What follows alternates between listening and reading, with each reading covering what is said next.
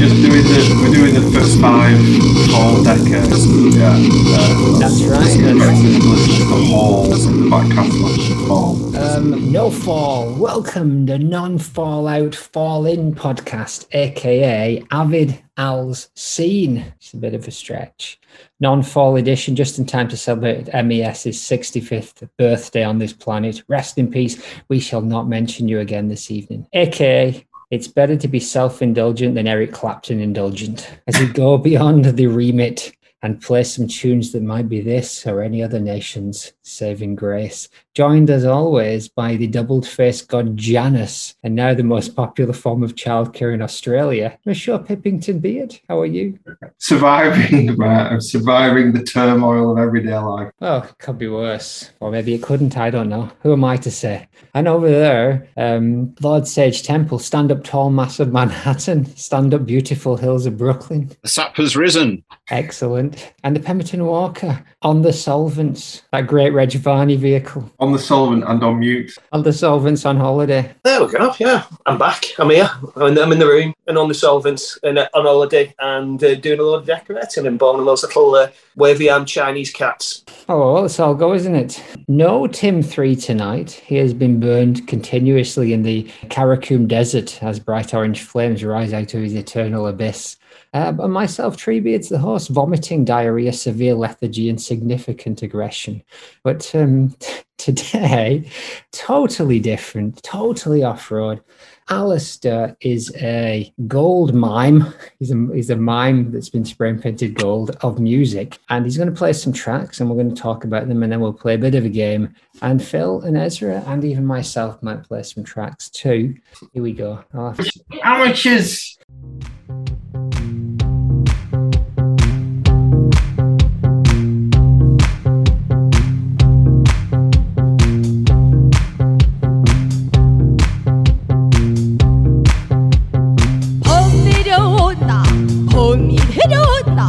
정인 깊은 골로 대한 짐승이 내렸다. 몸은 덜숭덜숭 꼬리는 잔뜩 핫팔이 넘고 해머리 흔들며 전동 같은 앞다리 동화 같은 깃발로 양기 찌어지고 세락 같은 발톱으로 잔디뿌리 왕모래를 촤르르르 던지며 조르륵 벌리고 허리랑 하는 소리 하늘이 무너지고 땅이 톡 꺼진 한들 차례 정신없이 목으로 봄이 내려온다. 송님 깊은 골로 한짐승이 내려온다. 그의 머리를 흔들며 양이 쭉 찢어지고 몸은 얼숭덜숭 꼬리는 잔뜩 한 마리 온다. 동해 같은 앞다리 전동 같은 뒷다리 세나 같은 발을 도구로 없는 사람의 새겨며 잔디 뿌리 왕고래 소리랑 걸리고 자라 앞에 나온 뚝성에 하는 소리 단천이 지럽고 장이 커진 아이들 자라가 깜짝을 목을 훔치고 가만히 엎드치게 혼내렸다. Nice! Yo, and the 2000, trust me, them beat a sweet neat. Welcome to the Terror Dome. Yeah, trust me. Think about the X-Files. For sure. That's the flag of the secular score.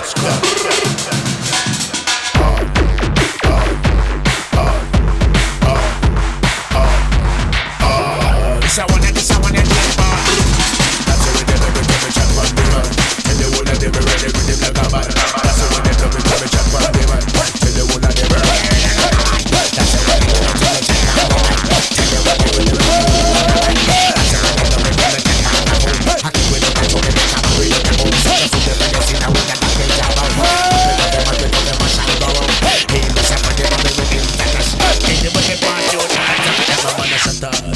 This a bad man, so we a killer. Sleep in the machine, but under the pillar. When a bad man, this a come to the core. When we say this a name, I'm in the hardcore. Hey, this a funny number, second last school. And this a program, all your skull going blue. Comes up from prison, and just come from true. Hey, come on, this a name, that's the way they never come and jump on the man. Till the way that they never get with the make a bad. That's the way they never do when they jump by the phone. You can't hit me, that's how we go. Just original hardcore. Basement insane. Let it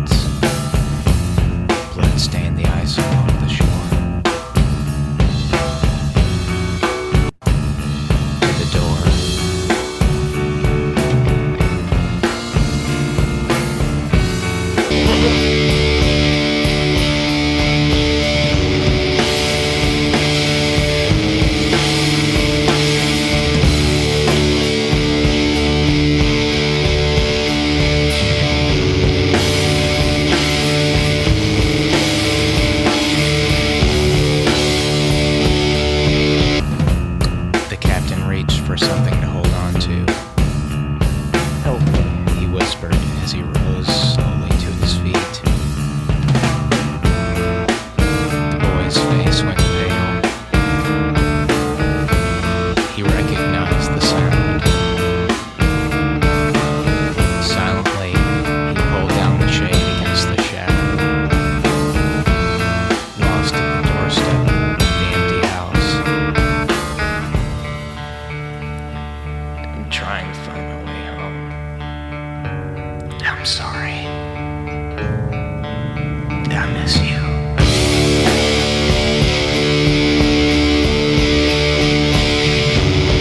I miss you.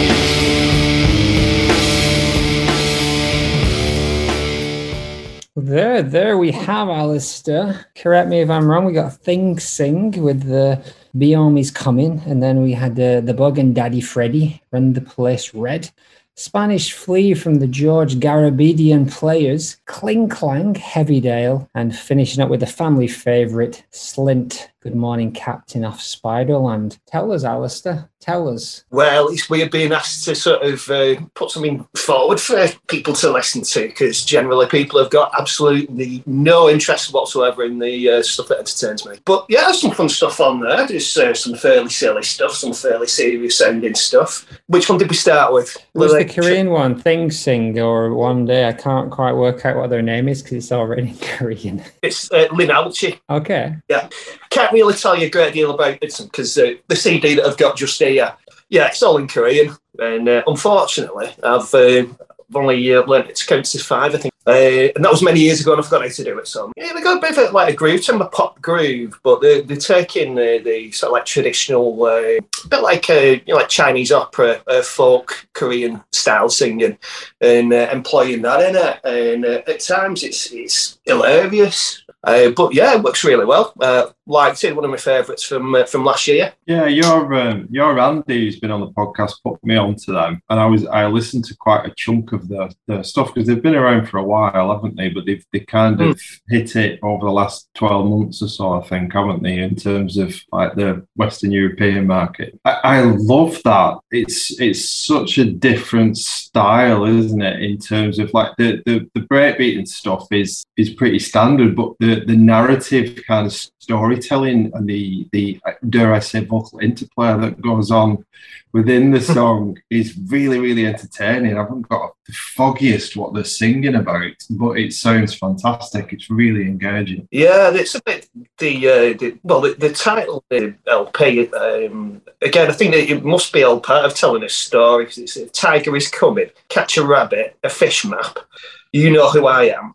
Tiger's third leg. You're just a tiny bunny. Crying soft-shell turtle. A magic pocket. They sound like the local song titles, don't they?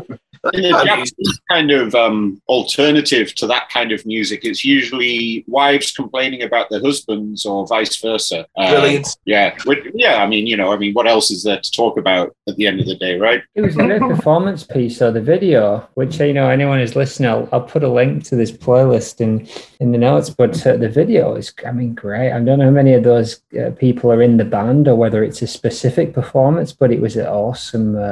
Did you like that? I thought it undersold them a little bit. I thought they deserved something better than that. It just felt a bit like watered down Michelle Gondry to me. It was a bit more abstract, like they're not really jumping and flying around like Michael Clark might have done with our favourite band, but they were kind of hiding in the background a bit. But I thought that band kind of like that mysterious thing. They weren't really dancers. I didn't really know what they were doing.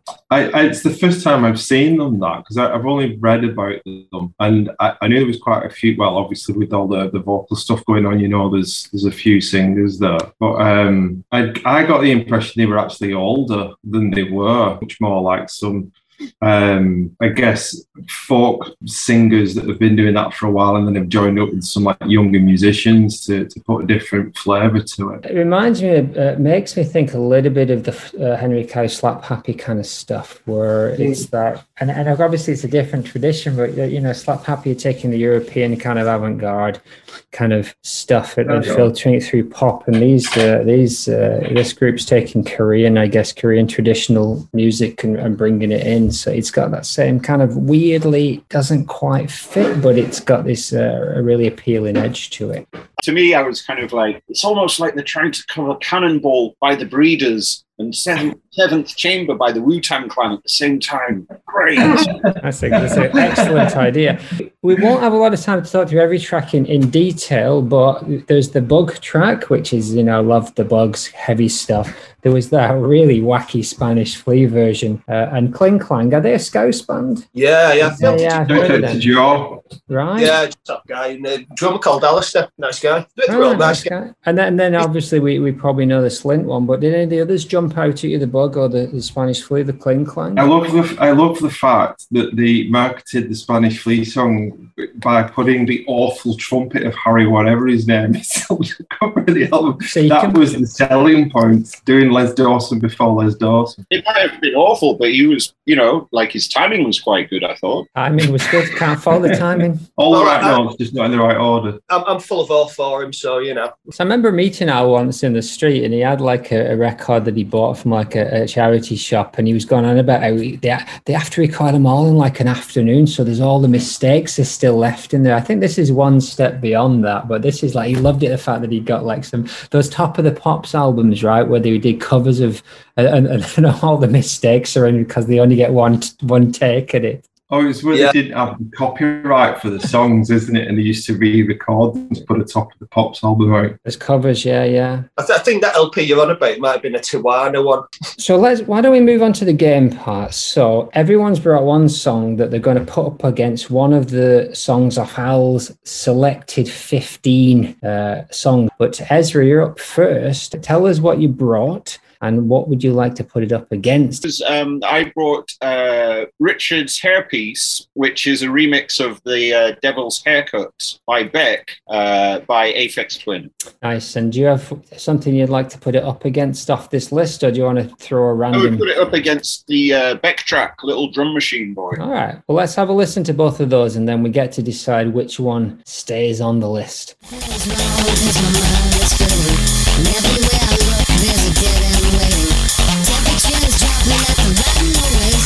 Stealing kisses from the leprous faces.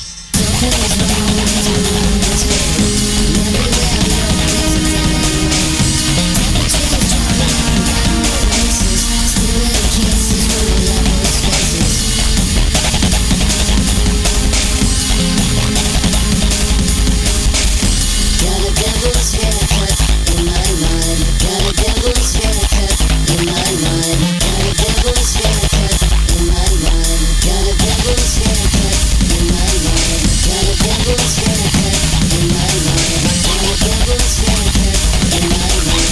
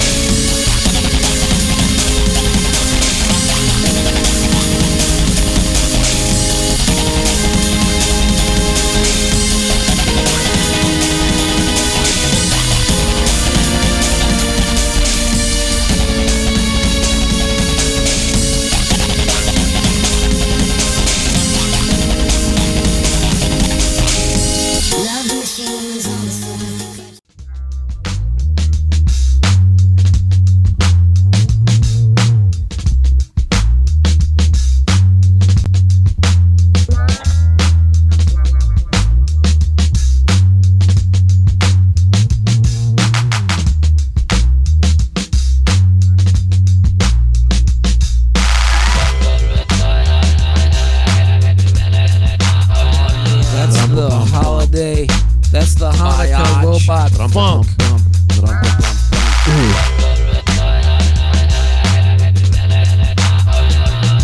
Right about now, gonna drop some Hanukkah science.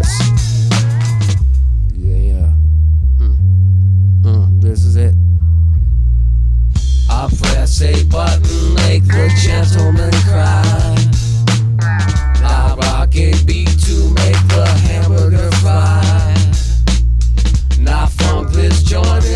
decked out holiday gear. The system booming, strictly pioneer. Partners of here, bringing a tear. You don't even know what hit you. Next thing you know, you're 13 again about mitzvah.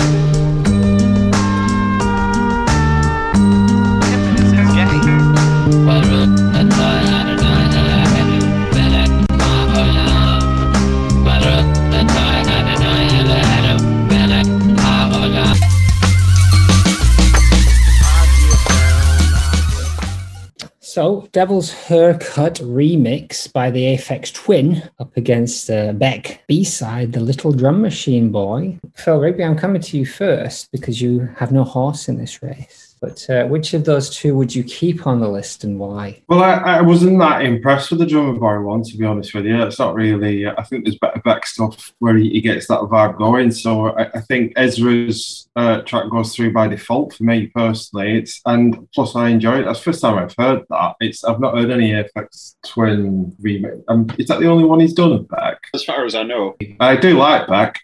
You can do better than that, Beck. You could do better than that. Yeah, it's a Christmas song, isn't it? And he's kind of forced that. I mean, the humor of him forcing those lyrics into that tune, and then he drops into that very Wu-Tang middle section that sounds quite nice.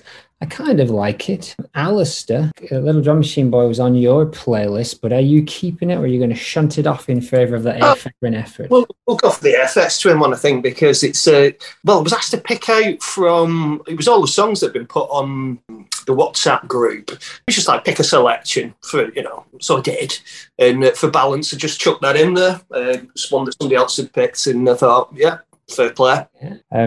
Ezra, obviously you brought this Devil's Hair piece to the table, but tell us more. Well, when it comes to Beck, this may not be a popular opinion, but I feel like he just fell off the wagon after Mellow Gold, and I don't think he's done much. I mean, I bought a few of his albums after that, and I kind of liked them, but yeah, I don't listen to them anymore. So yeah, and that Little Drum Machine Boy is just derivative and sloppy as far as I'm concerned. The only good thing about it is the vocoder, and vocoders are always good. It could have just been a loop of the vocoder part for 7 minutes, and I would have happily nodded along to that. But derivative Wu-Tang ripoff sample, poor MCing, even by his fairly low standards, tedious drum loop. It was just arse, I thought. And Aphex Twin, is fucking pretty unbeatable, and that is, I mean, as far as I'm concerned, Beck should have just sent all his tunes to Aphex Twin after Mellow Gold and let him remix them, and if they'd have all sounded like that, I probably would have bought the albums. Fair enough. I heard a story about Aphex Twin where he did that album called 26 Remixes for Cash, and apparently on somebody, and I can't remember if it was this one, he hadn't done it, and they turned up at the door to pick it up, and he literally just took a track he already had and just slapped over the top of the original and gave it to them, and then took his 10 grand paycheck.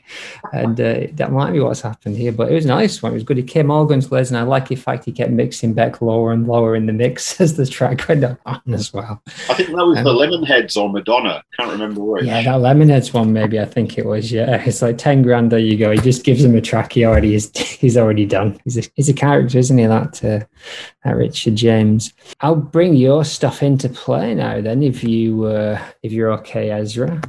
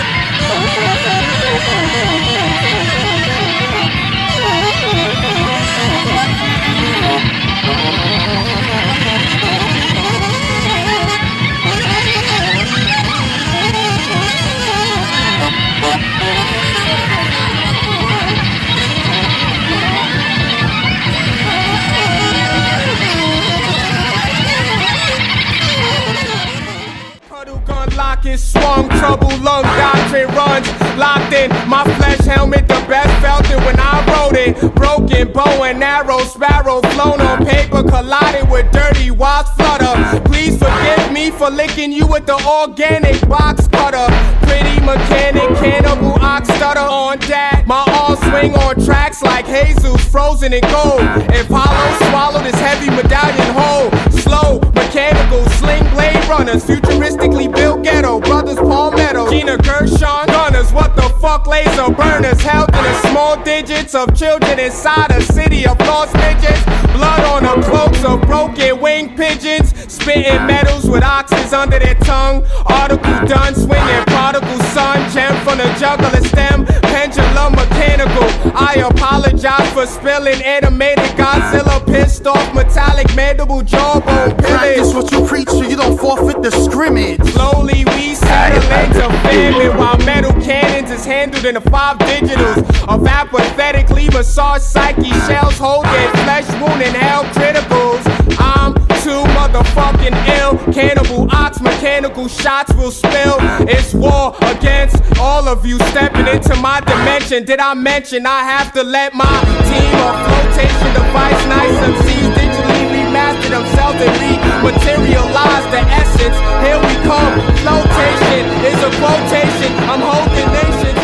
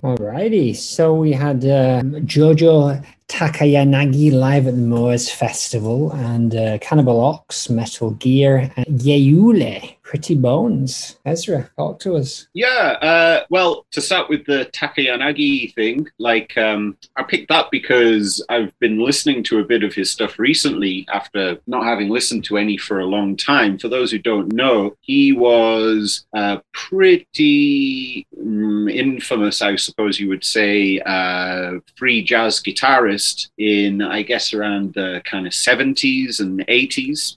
And I got back into his stuff recently because a friend of mine picked up a book called Aspirations of Madness, which has interviews with artists. And it had the only ever interviews printed with this fella. And he's such a fucking iconoclast. It's hilarious. He's just coming out with all this stuff like, I don't believe that any other Japanese musicians or any Japanese musicians can ever really understand what jazz is. Since 1960 something. I'm probably, hideously misrepresenting his actual views here, but it's just hilarious to read. And so I was listening to it, and it was the first time in a while that I've listened to a guitar player, and I've been like, yeah, fuck, I've got no idea how he's doing that, how he's making those sounds. I've got no idea what he's doing. The instrumental interplay, it like that kind of free jazz, that kind of free playing, to me, it's like watching writing write itself, if you understand what I mean. There's something really quite exquisitely beautiful about it in my mind. The Cannibal Ox one is, for me, is the easiest one to get a handle on. I'd have to listen to that jazz track a few times, I think, because it's. To be honest with you, I didn't even pick up on the fact there was a guitar on the record, which kind of highlights the point that you're making. I guess if that's kind of what you're listening for. I'm not the world's biggest free jazz fan. I'm a bit narrow-minded with the jazz that I listen to. I'm very focused on bebop stuff, really. And any of the freer stuff, I struggle to get a handle on it. I need an in with that kind of music, and I'm not sure what it is at the moment in terms of that particular piece. But I'd be willing to give it a few more listens. What was the other? Oh, ULE or ULA? Yeah, I think so. It reminded me a bit of sort of Played and that style of electronica. I'm not a huge fan of the breathy vocal thing that was going on, but I did like the production on it. The noises were lovely, and the sense of minimalism was really enjoyable. Yeah, nice video as well. Pretty evocative, and yeah, nice production. That still that you've finished it on is quite amazing. Those rotten melons look beautiful in that setting, don't they? Yeah, and the Cannibal Ox, a great band from like the 2000s. They're on Def Jux, which was kind of an indie label, and it's interesting because the guy who was rapping the Vaudel, the other guy Vaster, I really like his stuff. He's a very good rapper, really good. It doesn't go into that experimental hip hop realm too much, where it's kind of like unlistenable or whatever. It's still definitely hip hop, but it's in that kind of indie hip hop scene. It's really cool. How about you? Will any of those jump out? That Takeyanagi or Cannibal Ox or ULA? Very good. I do like the free jazz stuff. So anything that, especially stuff that sounds like animal torture. If it sounds like you're kicking an elephant down a mountain whilst torturing cats and shaking up a big jar of bees, then that's good in my books. Reminded me a bit of like Ensemble of Chicago, Lester Bowie, with a guy like a Dog Quartet. Peter Brotzman. Yeah, that's the guy. That's him, right? The horns are mixed so high in that Takeyanagi stuff. It's like Phil said, I can't really hear the guitar. Everything, the horns were like everything. That was the standout thing for me. The thing that I kind of like picked up on the most. But if you're talking with the mixing, I thought that the Cannibal Ox, the vocals were just way too loud on it, and there was probably something good going on in the background that was kind of losing its impact as a result of it. But yeah, that last one was really nice. I did like that. I'll have to check out more. A nice production with those soft vocals, but yeah, that kind of the detailed and delicate kind of production that has some of that warp stuff on it as well. It'd be great to hear it on headphones because I'm just listening through it through the phone. So yeah, thanks for sharing those. Ezra's done one. He'll come back soon, I think. But in the meantime, let's go on to the second one. This is a track I've brought. I'm going to put it up against, maybe unwisely, I'm going to put it up against the folk song by Bongwater, and I've brought one by called "Why Do I Cry" by Margo Guryan. I met an anarchist in Tompkins Square Park. He was an angry man, spitting words so dark. He called for death to rich men, death to yuppies too, death to art fags, bourgeois blacks, death to landlord Jews. Kill the bankers, kill the cops, kill him, her and me. Kill them all for CBS, NBC, ABC, TVN, CNN, HBO, Live at 5, MTV, Spring Break, Holiday Weekend, Sunday, Jesse Raphael, Geraldo, Holbrook, Arsenio, Regis and Kathy Lee.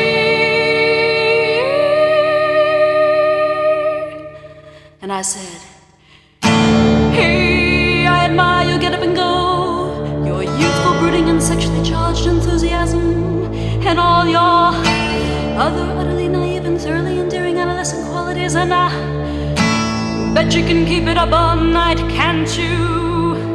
But I bet you don't even use a rubber.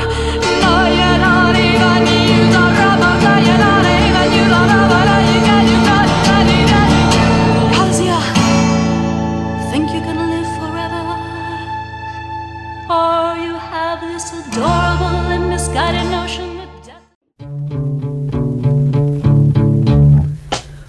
do I cry on a Sunday morning after Saturday night was such a wonderful night? I should be glad that I could spend one night a week with you. Why do I cry when I have my coffee after you disappear? It seems like almost a year that I'll be sad. So sad to only spend one night a week with you. One night a week to laugh and to love and to speak. That isn't enough for the way that I suffer and mourn. 6 days before, why do I cry on a Sunday morning after Saturday night was such a wonderful night? I should be glad that I could spend one night a week with you. So I went for the straight-laced option and just brought a nice pop tune. I knew there'd probably be lots of wacky stuff going on, but this was just a really sweet tune that I heard a while back and really stuck out. And although I like that Bongwater, that Power of Pussy album, it's great, and the folk song, it's just a bit on the nose for me. It's there's some humour in there, but it's more of a one-listen one. Alistair, Margo Guryan, Why Do I Cry? Or Bongwater's folk song, Where You Coming Down? Well, Bongwater, clearly, for me anyway. It's a long song, folk song, but it's bloody hilarious, and it's all about life, sex, drugs, religion, like consumerism, politics, you name it, it's in there. It just covers so much. And at the end of it, he kind of just comes to the conclusion, do whatever you want to. It's bloody genius. They're like slipping Led Zeppelin riffs and stuff like that when they were mentioned, all just chucked in there that make it quite an interesting tune. And was it called Why Don't I Cry? Oh, sorry, Why Do I Cry? Yeah, Why Do I Cry, yeah. It was a really nice pop song, well written, just a bit, compared to the Bongwater one, it's very polite and very kind of pedestrian. It is, it's nice. So she was, this was like a set of demos. So I think she only released a couple of singles in the 60s and then disappeared and went off and became like a music teacher. But she did do some stuff with Ornette Coleman and Don Cherry at some point in the late 50s. But obviously this is a long way from that. It reminded me a little bit of Nickel. Not quite Chelsea Girls, but the music's got a bit of that vibe, the same kind of laid back, and the flutes were nice and stuff. Nice instrumentation. Phil, which way do you go on this debate? I think I might be in danger of upsetting both of you with my comments, because it's Margo. I do like Margo Guryan, but it's not even the best song on that album. That 27 Demos one, I think there's Under My Umbrella for me is the winning track off that album. I think it's absolutely amazing. So if you'd have picked that one, mate, I'd have probably voted for it. And likewise with the Bongwater track, Power of Pussy is a great album, and it's also got an amazing cover of The Drum by Slap Happy on it, which I think is one of the best things on that album. I would much rather listen to Slap Happy doing it personally than Bongwater. The drum was on Too Much Sleep. Was it? It's all right. I mixed up my Bongwater albums there. Then it's possibly too much Bongwater. Then top draw band though, a lot of great stuff, and this is not their usual fare. But yeah, which side you fall in? So I think I'm probably going to go for the Bongwater track purely and simply because I remember the first time listening to that being in Al's house, and I'm going with the nostalgia vote. Fair enough. You should take Under My Umbrella. Well, maybe we'll get that next time. It's a good tune and sweet. So up next, Phil, going to hand over duties to you, and you want to play us a couple of your tracks? Yeah, I can do. So I was talking to you recently about just a little thing I was doing for my own amusement, really. We've got this the deep dive into the 70s stuff. Whilst we're just being overly self-indulgent today, I'm a bit of a movie buff, but I've got a bit of a penchant for what in academia gets called paracinema, but what I would call trash, and B movies and the like, as well as cinema. But I read a book a number of years ago now by a guy called Pete Toombs, which is basically all about the sex and horror cinema of Europe in the 70s. And there's a few 3 or 4 essays in there, really in-depth reviews of some quite unique directors. I'm sure you'll all have heard of Jess Franco, the Spanish guy. Made something like 500 movies in his career and was a pretty incredible character. But the director that really stood out for me was Jean Rollin, who's a French guy who's probably most famous for doing a series of lesbian vampire films in the 70s.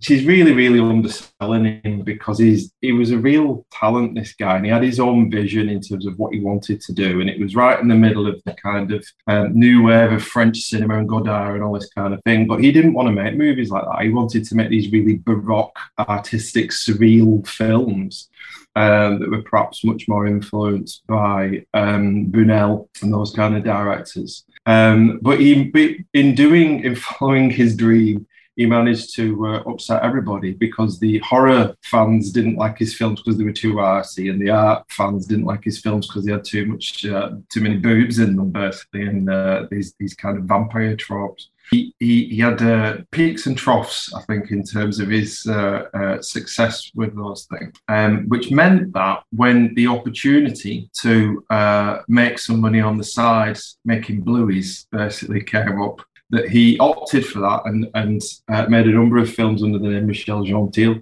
My drive originally was looking for soundtracks from the 70s that sounded like the stuff that was in these types of movies, really, the Roland and the Franco type films. So the first track that I was going to play is from one of is Roland's first attempt at doing a blue movie, which is from 1973, which is the unoriginal title of Schoolgirl Hitchhikers. But I love this piece of music. I think it's absolutely amazing.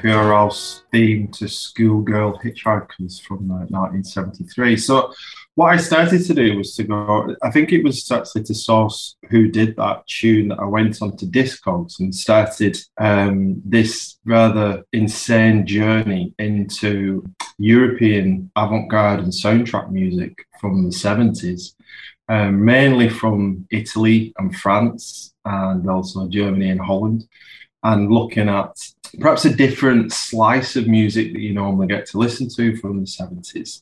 So we're all fans of krautrock and Komisch music and that kind of stuff.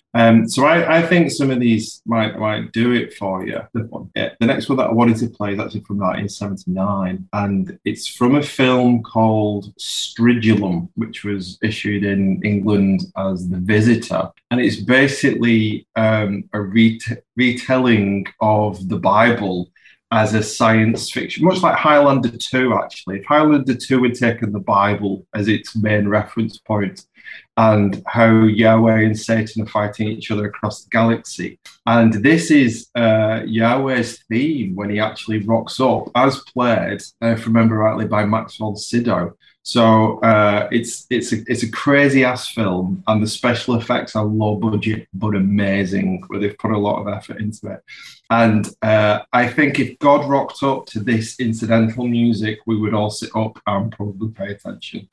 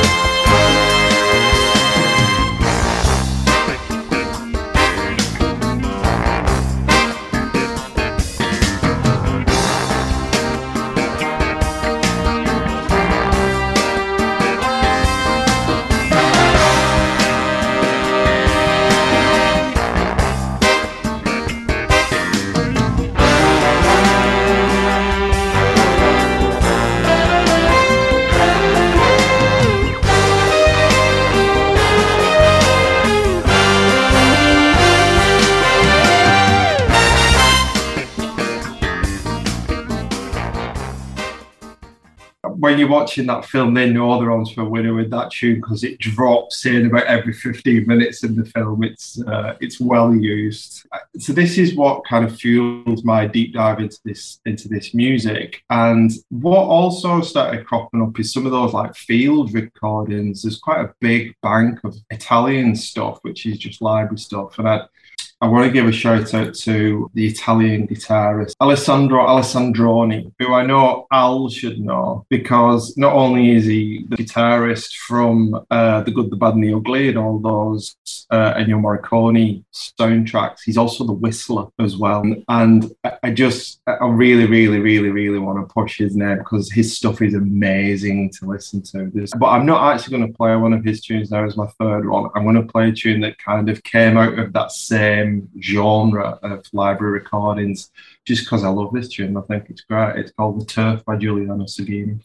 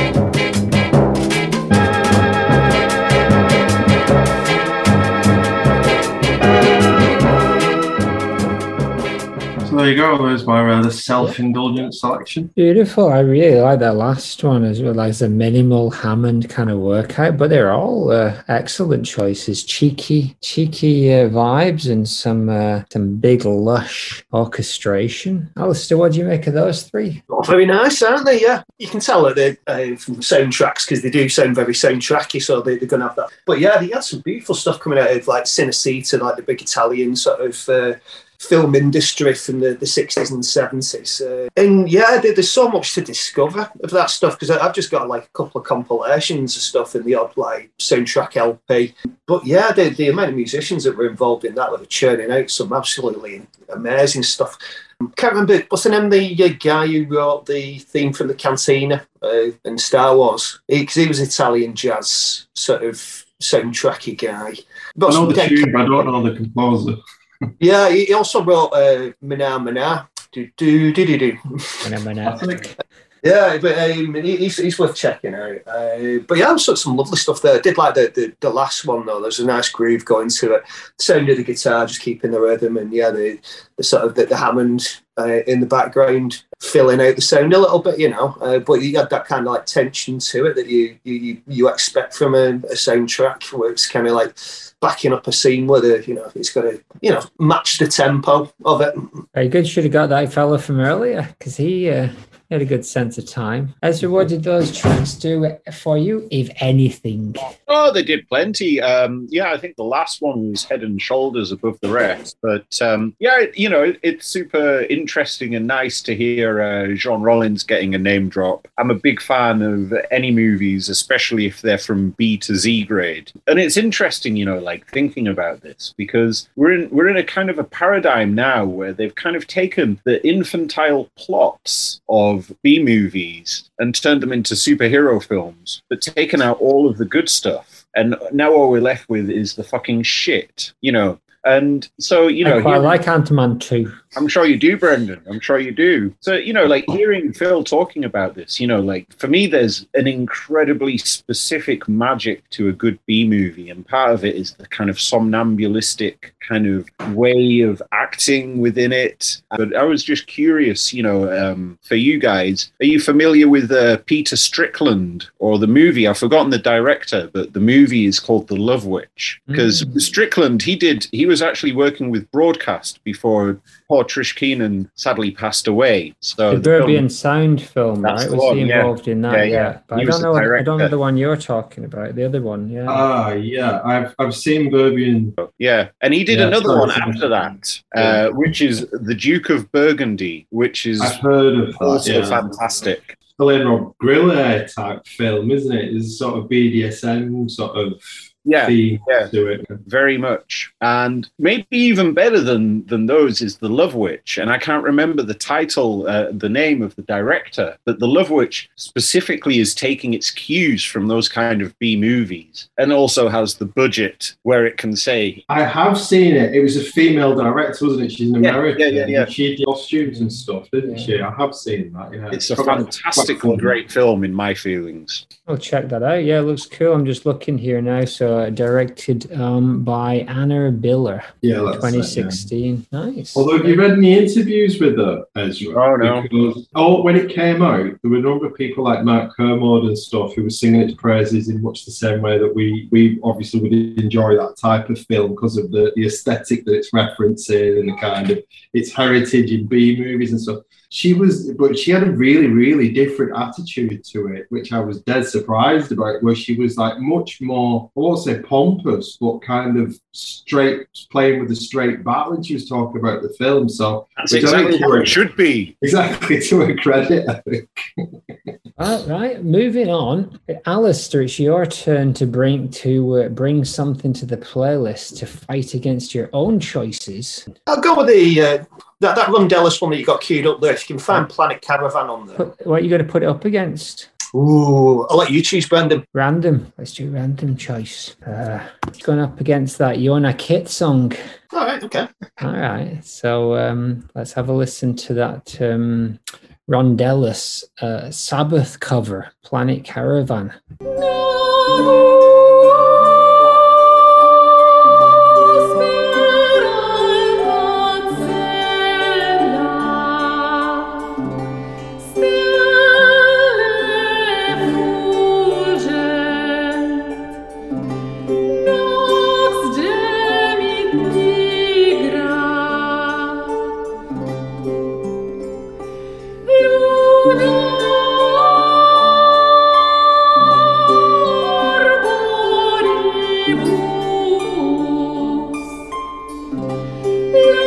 Love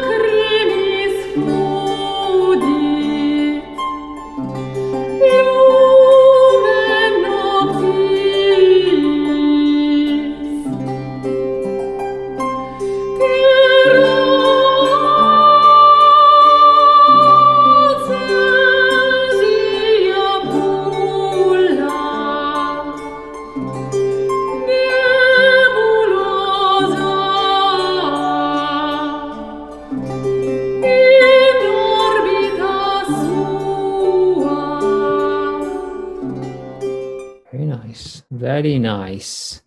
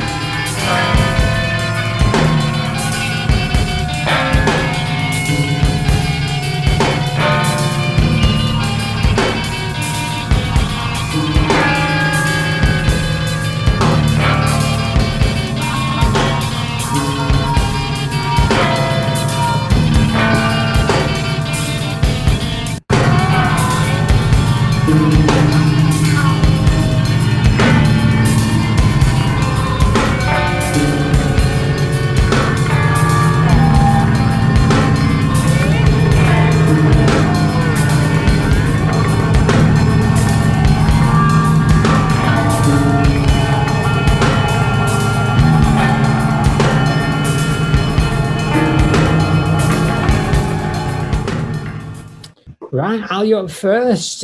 Which one are you going to pick? You going for the Rondellas Sabbath cover or Disembody by Yona Kit? Well, I couldn't put a cover through, could I? the Rondellas thing is quite interesting. I don't know if they just did it as a one-off, like, but I think the Restonian, it's all like the old LPs, Black Sabbath songs sung in Latin, played on sort of Baroque type instruments like hurdy-gurdies and things like that. Very entertaining. And Yona Kit on the fantastic Skin Graft label. I think Jim O'Rourke's involved in that, along with I think it's Tabitha from Melt Banana and KK Null from Zenai Jiva. And I'm not really sure whether it's Steve Albini recorded, but could be. It was recorded by Steve Albini. And so, Al, you're putting the Yona Kit one, you're keeping it where it is? Yeah. Aye. Phil, which one of these two does it for you? Yeah, it's not going to beat that Yona Kit. I love that album. It's fantastic. It was a nice change of pace, that, wasn't it? To have a little bit of sweetness and light, I guess, from those analog instruments. It's sweet. That Yona Kit one's not my favourite one off the album. It's a little bit more low key. But I don't know the Sabbath track, to be totally honest with you, so I couldn't really compare it. The original, it's dead chilled. It's not like a sort of like heavy Sabbath. It's more of a hippie type tune. Yeah, it's off Paranoid, which is what the. But it's nice. I really like it. But I'm voting the Sabbath one on. I'm all about a cover. Half of these songs on this list that you picked are covers, Al. I know, yeah. nobody's even chosen the Wings. What's the woman called who does the Black Sabbath covers? Oh, Wing, yeah. And she hasn't come up at all yet. She's got 2 on there. Abba. I know, yeah. Those are just beautiful. Yeah. Ezra, which side are you coming down, the Sabbath cover or the Yona Kit? Well, it's funny you should mention Wing, because I would say Rondellas ain't no Wing. It's a bit highfalutin for me, to be quite honest. I would feel like I'd walked in on a dinner party with my listening to that again. Yeah, it has happened. Yeah, the Yona Kit track is maybe not the best one on the album, but it's still a nice piece of post-beef hardcore wrangling, so I'm going to go for that. Fair enough. So it's staying where it is, and we're going to queue up the next 4 or 5 Al songs. We got Bonehead by Naked City, the Balfour Brothers, La Danse de Mardi Gras, the theme from ITV School series Picture Box, and a Ukrainians Smiths covers, and maybe I'll throw in that Omar Souleyman song as well. Or Honkers. Yeah!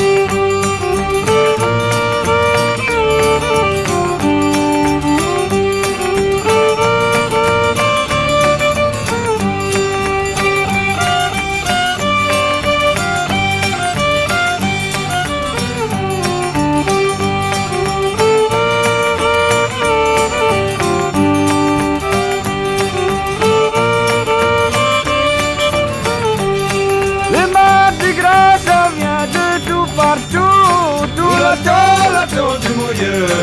Ça passe une fois par an, demandez la charité. Comme un petit saint patate des gratons.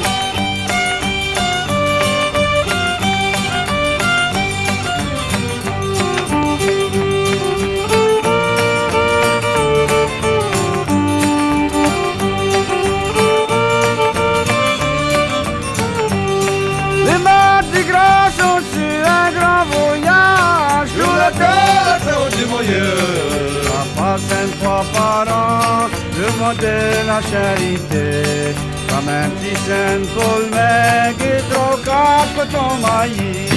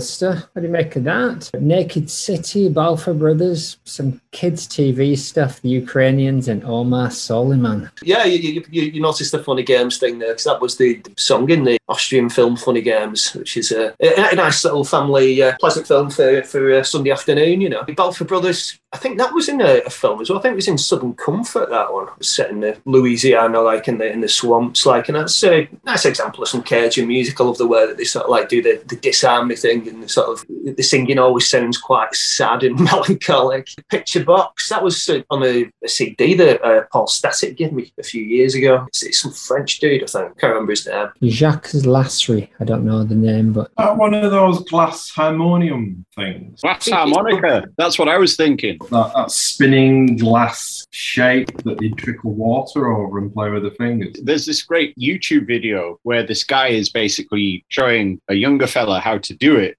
And it's incredibly difficult because it's all about the pressure. And of course, if you put too much pressure on one of these spinning balls, it's going to break and slice right into your finger. Sounds magical, though, doesn't it? Because it's powered by a motor, right? So you have to get the speed of the motor right to get the ball resonating. And so then there's this other whole other like kind of really bizarre trick where, you know, you have to like hit maybe the lowest note on a lower kind of speed. And then if you want to play a chord to hit the higher notes, you have to just kind of like edge it up when, you know, for exactly the moment when your finger hits the rim of the bowl. Incredible instrument. Unique, and I think burying the song between like all those layers of wub as well is it's a beautiful sound. I love the Omar Souleyman stuff as well. That's getting on a bit now, that track. Yeah, well, stuff with the lad from Fortet as well. I think he appeared on a Björk LP as well. Done the rounds. I think he's living in France now. It's Syrian, right? Yeah. I met him before all the Syrian conflict thing. Saw him at a gig in Leeds and got to shake his hand. But yeah, he's done some like really, really groovy stuff, and he's great live as well. So if you ever get the chance to see him, I'd check him out. I just love the fact that he's doing his stuff. Modu Mokhbar, they were on the wire the other week, and they were talking about how they had done a lot of wedding stuff. That's exactly what he's doing there. It's like emceeing at a wedding. And that chap's whispering behind him while he's... That's like giving out sort of like shouts to people and things like that. Yeah, he's whispering the lyrics into his ear. He's walking around with his finger. What Mark Smith would have done if he couldn't beat him right. He was a Syrian wedding singer. Should have. We should all be wedding singers. Naked City, good stuff. That's Yamasuka Ai from the Boredom singing on that one. I think he's no sacrifice. I really think it's good though. I think it's terrible. I fucking hate Naked City. Some of it is a bit cack. Yeah, I think it's Torture Garden that one's from. I do quite like that because that's when they get the craziest, I think, with the grindy hardcore kind of stuff. And linked to Bongwater there because it was put out on Shimmy Disc in the States, and Shimmy Disc was Kramer's label, and Kramer was in Bongwater with his missus, who's an actress. What's her name now? Anne Magnuson. Yeah, I mean, to me, it just sounds like they got the vocalist from Boredoms to play over a bunch of session musicians. You know, just go and listen to Boredoms. Boredoms are great, and it's John Zorn and Fred Frith, right, and Bill Laswell, and Zorn is a weird take on the Avant stuff because it's quite clean and it's quite crisp, but it's noisy as well, and it's really not everyone's cup of tea. I'm not a huge fan of. I have to be in the right mood to listen to his stuff. It's not messy, and I like messy noise. Absolutely, but it's very precise. Yeah, the Ukrainians, there's something to do with the Wedding Present, aren't they? Yeah, it's kind of a spin-off from the Wedding Present. They used to play. Yeah, they did. Wedding Present did a Peel session where they just did like all the songs sung in Ukrainian, and just doing Ukrainian folk songs. It's like a 10-inch with a really nice sort of like sleeve that looks kind of traditional. All right, band. It's quite a funny cover, like of Big Mouth by the Smiths. Nice. And that's again like played on balalaikas and sung in Ukrainian. So if the Fall did cover versions with balalaikas and sang it in Ukrainian, you might put it through. Yeah, it'd be funnier. Pip, you're up next. Yeah, so I wasn't that taken with that Ukrainian track, to be honest with you. I thought the Cajun stuff was really good, but the Ukrainian one didn't really do much for me. What I was going to throw into the mix is this one. So again from 1970, it's C'est la vie par les enfants terribles.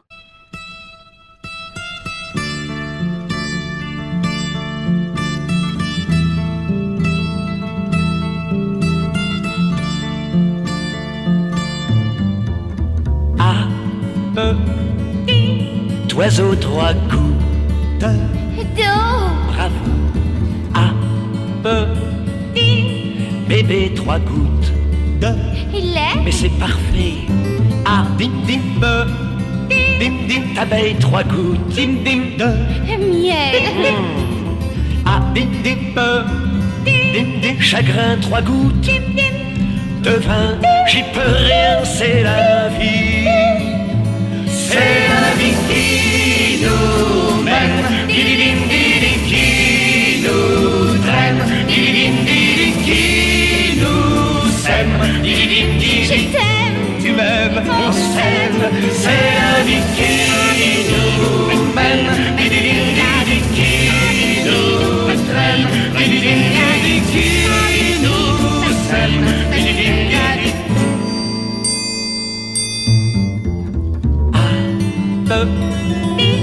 Marié 3 grains d'eau.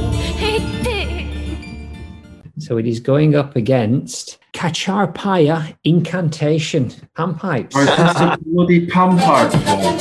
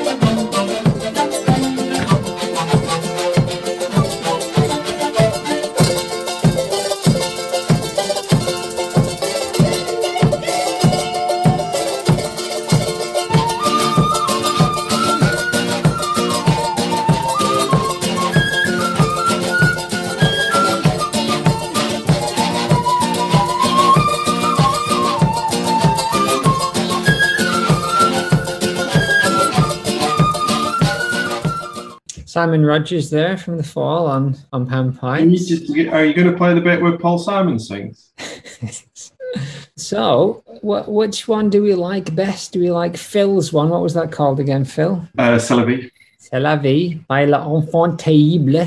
Or do we like the panpipes one? Kachapaya Incantation. Ezra, where are you going? Well, you know, I do love the French. I did like that track. I especially loved the way that, like, it conjured an image of in my mind of French lovers kind of plucking their pubes out and sellotaping them to a Valentine's card. But the chorus was a big letdown, I have to say. The incantation by Kachapaya, if I'm pronouncing that right, it just, you know, I mean, we didn't do it justice because we didn't play the whole thing, but it just builds and builds, and it's a beast of a track. So it's got to be that for me. Ah, so you brought this to the original table, and then I'll put it on the list. Nice. Yeah.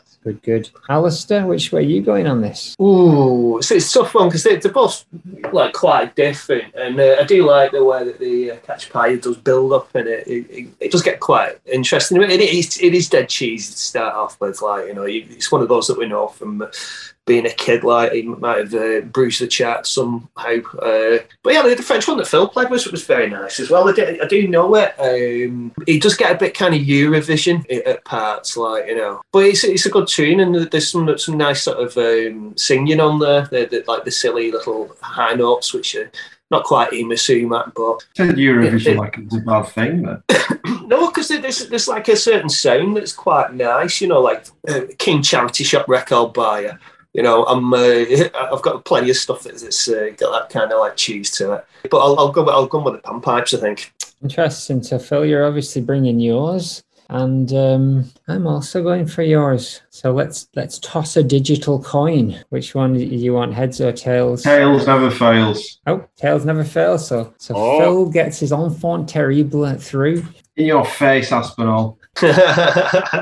I'm going to play now songs from the first 4 T-Rex albums. Bolan had such a way with melody. All he needed was some words about unicorns, an acoustic guitar, and some bongos.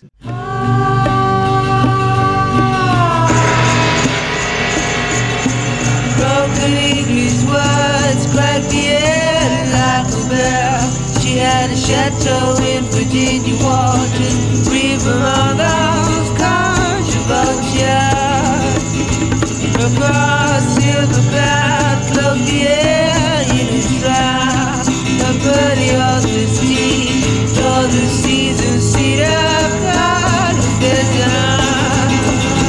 The one which wishes to write a book of flight, beneath your mother's problems, across you in independence.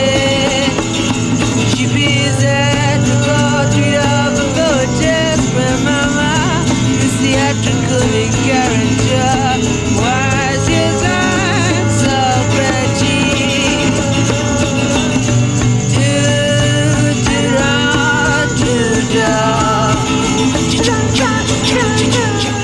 Reaching behind the iron slim, my brandy tongue was like a caterpillar thing.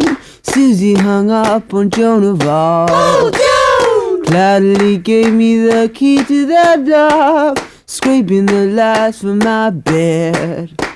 I sussed we were teleported into his head. A wormy blood train expected our speed, but I cradled Susie's head in my lap and fitted the scales to her gap, and led her off the astral plane, sculpting her features in flesh.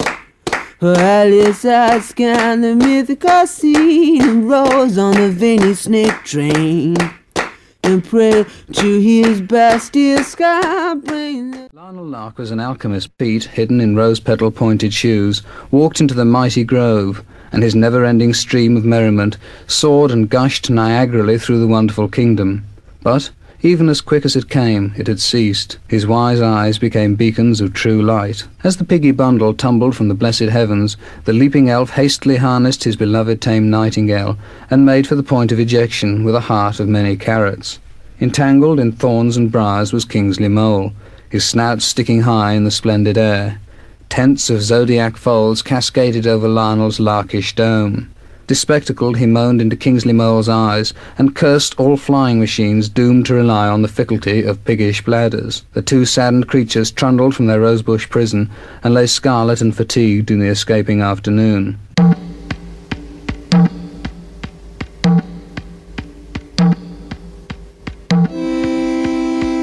Well, there's gold in the mountains and the people living in the sea. Oh yeah.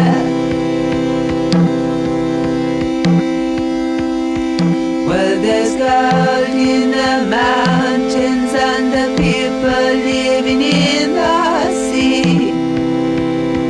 Oh yeah.